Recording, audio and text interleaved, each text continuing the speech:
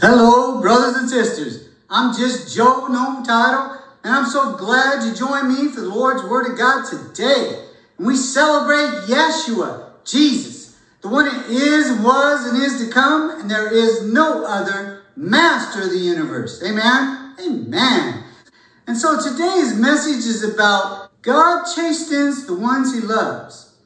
And so we're going to look at the prodigal son to start off with. So please turn with me to the book of Luke chapter 15. And here we find that the prodigal son is living with his brother and his dad, and he has everything he could want. But he wants his inheritance early, and so his father grants him that wish and gives him the money. And so we'll start reading in verse 13. Not many days after, the younger son gathered all together, journeyed to a far country, and there wasted his possessions with prodigal living. So he ends up losing all his money. And he is in a far country, far away from his father's home. And after he had spent all his money, there was a severe famine. And so he's living on a farm where a man sends him out to the pigs to feed the pigs. And he's starving. He has no food. And nobody gives him anything. And so we'll start reading verse 17. But when he came to himself, he said, "How many of my father's hired servants have bread enough to spare, and I perish with hunger? I will arise and go to my father, and I will say to him, Father, I have sinned against heaven and before you, and I am no longer worthy to be called your son. Make me like one of your hired servants." And he arose and he came to his father. But when he was still a great way far, his father saw him and had compassion, and ran and fell on his neck and kissed him. And the son said to him, "Father, I have sinned against heaven and in your sight, and am no longer worthy to be called your son." But the father said to his servant, "Bring out the best robe and put it on him, and put a ring on his hand and sandals on his feet. Bring the fatted calf here and kill it, and let us eat and be merry. For this my son was dead and is alive again. He was lost and he is found." Amen. Amen, brothers and sisters. We'll look at another example in the Bible. Please turn with me to the old text, Jeremiah chapter 31. And we'll start reading at verse 18. "I have surely heard Ephraim beroaming himself. You have chastised me, and I was chastised, like an untrained bull. Restore me, and I will return, for you are the Lord my God. Surely after my turning, I repented, and after I was instructed, I struck myself on the thigh. I was ashamed, yes, even humiliated, because I bore the reproach of my youth. Is Ephraim my dear son? Is he a pleasant child?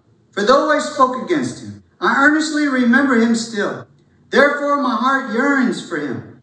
I will surely have mercy on him, says the Lord."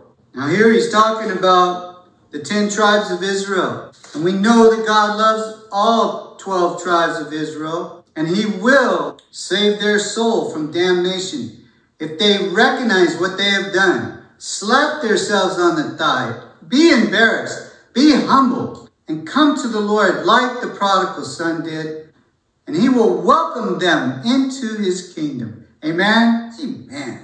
You see, the Holy Ghost watches out for our souls. When somebody backslides and turns and goes back to sinning the way they did before they were saved, this hurts God. He will leave the 99 to go after you, to chasten you, to get you back to the fold, so that you don't lose your soul and are condemned forever. Amen? Amen. We know in Hebrews chapter 12, verse 5, it reads, "My son, do not despise the chastening of the Lord, nor be discouraged when you are rebuked by him. For whom the Lord loves, he chastens and scorns every son whom he receives." Amen? Amen. You know, Job lost everything. He lost all his possessions and his children were killed. But he was not being chastened. He was the most righteous person on the planet at that time. But he was tested of his faith and love. And he never lost his faith and love for God Almighty. You see, brothers and sisters, when we go through trials, it's to make us better, to get closer to God. And people do one of two things when they go through a trial. They either run to God or from God. And brothers and sisters, we always want to run to God. Amen? Amen. In 1 Corinthians 11:31 and 32, it reads, "For if we would judge ourselves, we would not be judged. But when we are judged, we are chastened by the Lord, that we may not be condemned with the world." Amen? Amen. So brothers and sisters, when things are going good, everybody loves God, because we know that He's in control of everything. But then when things go bad, many people will blaspheme Him. Don't do it, brothers and sisters. This world is headed for war, and we all need to be ready to meet our Maker face to face. Amen? Amen. So brothers and sisters, let us continue carrying the cross given to us by taking Christ as our master, our teacher, our example. Believe His doctrine and obey Him, and we will all be with our Lord and Savior someday for eternity. Amen.